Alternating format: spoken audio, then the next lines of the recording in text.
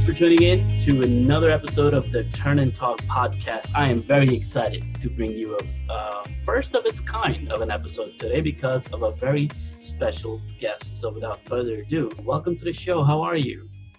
Thank you so much for having me on. I'm great. How are you?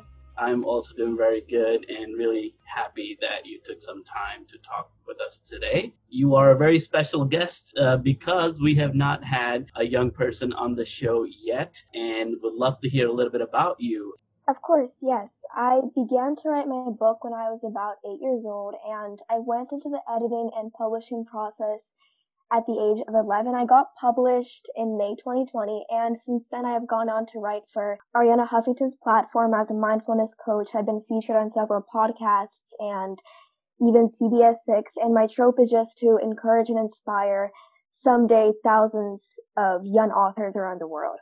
That sounds so lovely. And how old are you? I'm right now 13 years old.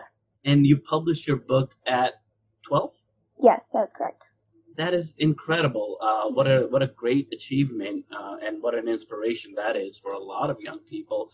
So again, this is why this is such a special show today, because we have a very young author that could be an inspiration to a lot of people. And how did this whole book thing come about at the age of 8, you said? How did you come to the conclusion that you want to write a book, tell a story, and actually publish it? So it was actually in my 3rd grade class that I read a couple of thriller and mystery novels that really intrigued me and captivated me in that genre. And afterwards, I decided that I would experiment with first a couple of short stories in that genre, and then after a chapter book and a novel. Cool. So it sounds like it started in third grade. I mean, we're an education-focused podcast, of course, so I really just want to hear your experience of school. How has schooling education been for you? Do you like school? What have you enjoyed about it? What do you want to see differently in schools? Can you share a little bit about your education experience? Of course, one thing that I'd like to see differently in schools is teachers having a more flexible reading program for students, because often they just have a schedule that is uniform and unfluctuating for every single student. And I think that each student needs their own personalizations for reading, because for me personally, when I was in 3rd grade, I read books that were just a little bit more advanced than my classmates, and it could sometimes be a little bit difficult to read at a level lower than I could already read. And one thing I would like to say is that I would encourage teachers to always just have flexible reading programs for students, because that is one key factor to their development. How were your reading classes growing up? Like, what do you remember?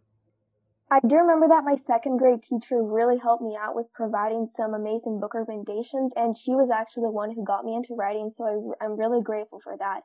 Afterwards, I had some really amazing English teachers. English is a subject that I'm very passionate about, as I wrote a book and I love to read. And education is something that every single student needs, because without the support and the advice of many of my English teachers throughout the years, I wouldn't have been able to write the book and become a published author. Sure. And what about outside of school? It sounds like you started very early in 3rd grade as far as the book was concerned that you wrote. But how much did you have to do outside of school to pursue that goal?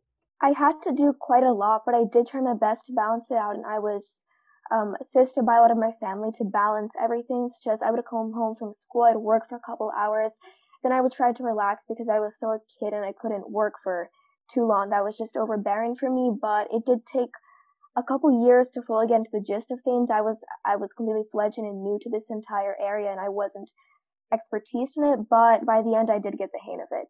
Many young people, I feel like, would be intimidated by the idea of writing a book. Many young people enjoy reading and they love stories, but the task of writing a book sometimes can feel like it's very overwhelming. It's very big.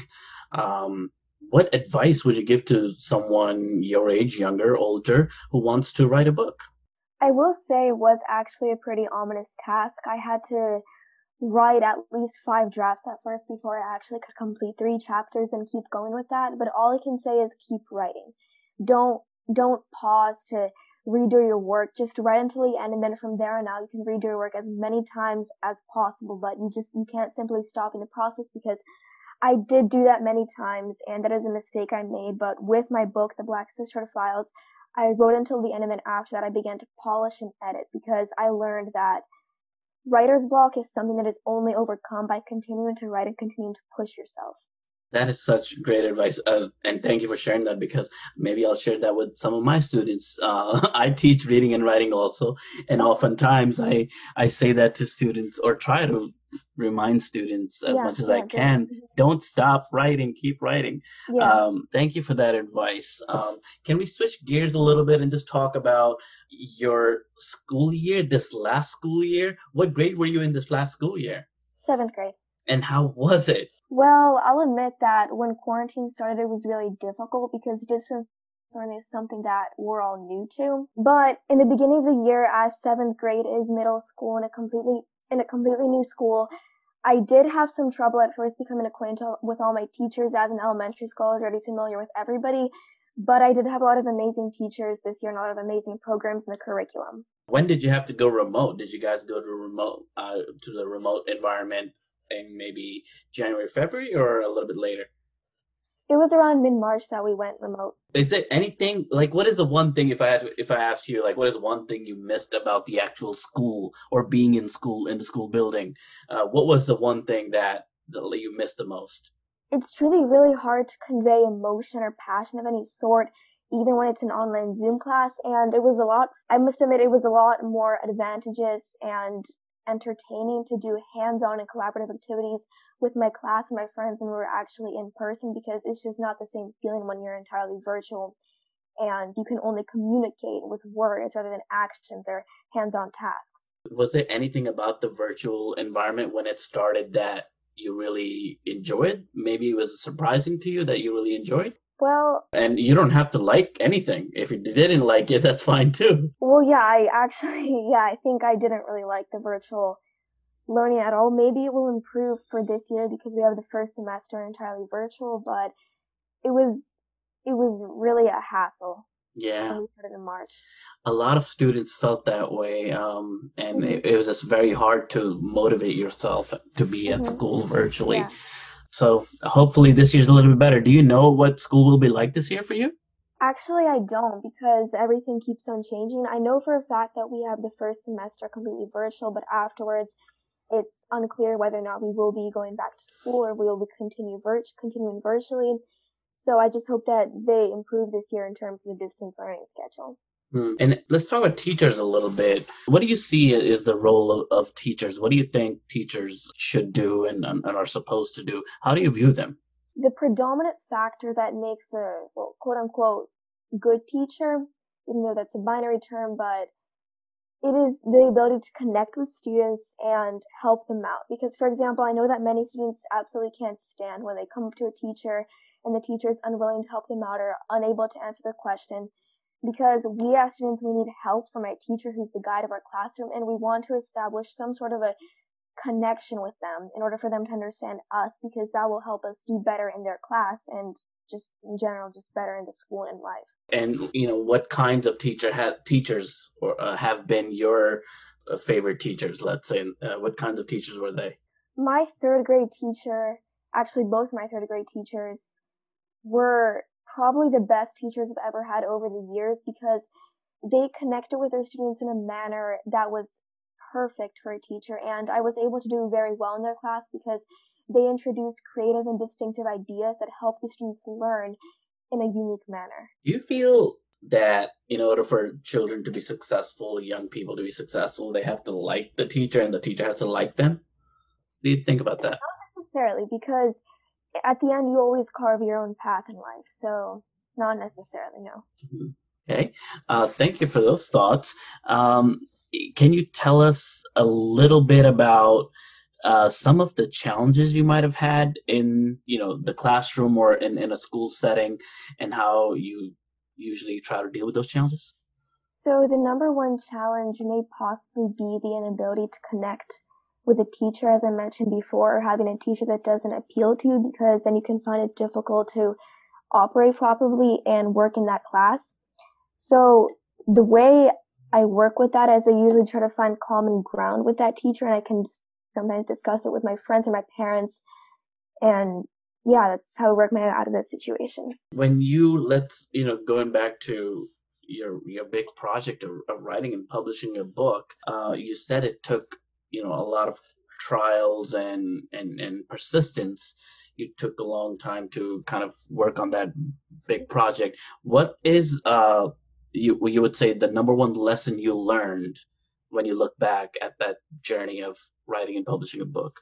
The number one lesson I learned from publishing a book is probably to never give up, because I underwent many rejections along the ways from literary agents and different publishing houses, and I very frequently had the thought of just entirely giving up because I thought things would never work out. But a couple years later, I realized that patience is the key to success, and everything great takes time. Yeah, thinking about this next school year, I'm sure we're going to need a lot of patience as well, Yeah. given the changing circumstances with the virtual and remote learning and distance learning. As we again get ready for kind of an unpredictable year, what do you hope that teachers would do to make school what you want it to be? I hope that teachers will try to communicate one-on-one with their students more and actually send personalized assignments and check in on them, see how they're doing at home, see if everything's okay, because some students really struggle with that and they often find a school to be their safe space. And I know for a fact that a lot of students would have done better this past year virtually if teachers had made a more prodigious effort to communicate and interact with them. You talked about assignments. What kind of assignments do students like, and what kind of assignments do students hate, in your opinion? Mm, I would say that students really hate assignments with just questions, because that can get very idle for us and we need something to stimulate our creativity. So it's best if it's something that involves imagination or creativity, such as writing a short story or coming up with a writing prompt, or a task that is collaborative and includes skills such as resilience and communication and collaboration, which can help us improve. That's a great idea. Thank you. I'm thinking about, for example, and many teachers are right now. Teachers are planning and trying to figure out how to start the school year in the best way possible, Mm-hmm. because a lot of schools are going to be starting remotely first. Uh, I am also going to be doing some remote teaching during the first week, and then we're going to do in person and a combination. So I'm thinking about, all right, so in the first week, I'm going to meet students that I have never seen before. Mm-hmm. But then they're going to be on the computer. So what should I do, in your opinion? How do I get to know them and connect with them through a computer screen? You have any ideas for me? I would say that in order to connect with your students, I've noticed over the years that I have been a student that students really love teachers with a passion for the subject they are teaching. And if you express that passion, the students will find it much easier to connect with you and do better in your class. Thank you. It is incredible. It's such a pleasure talking to you, because as I'm Thank talking, you. I feel like I'm talking to a fellow professional who has really Thank you. I sound really appreciate advice. that. So it's Thank it's you. uh, it's really great talking to you. Thank you for your advice. Another like serious kind of topic, Mm-hmm. one that I ask all teachers here on the show, Uh-huh. and that is that if education or schools or teachers are ever talked about on TV, it's often from a negative sense. So there seems to be a prevalent idea that our schools aren't doing a good job. They're not teaching students well, or they're not giving them skills and knowledge that the kids really need to be successful in the future. And they think that schools are, sometimes they say schools are failing. Mm-hmm. As a student, what do you think? Do you think our schools are good, bad? What's your opinion? I would actually say that it really depends not on the school itself, but on the teachers within it, because the teachers are the people who grow the community and who create the impressions that students have of the overall school. So I, from experience, consider that some teachers really just stem kids' growth and do not allow for them to harness and cultivate their creativity, whereas other teachers really make a prominent effort to do that. So again, it just depends on the teacher and the school. And I don't think we should jump to presumptions such as all schools are bad or all schools are good, because again, it depends on what's within it. So from that angle, what do you think schools then should do more of?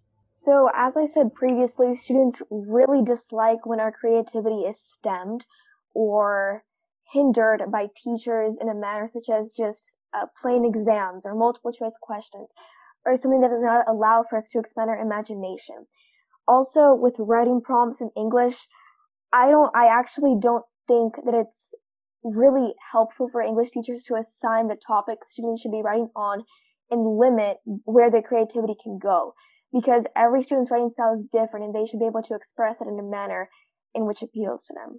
I think that's also very good advice for a writing teacher. I think some of the best writing often comes when students can write freely without constraints about what they want to write about. Yeah, I agree. Have you had experience with standardized testing? Yes, I have. And many times. yeah, I kind of knew the answer to that question already, but I just want to make sure, because some lately some parents have been able to opt out, right? How do you just said something about multiple choice questions and answers, so that made me think of the question. How do you feel about standardized tests?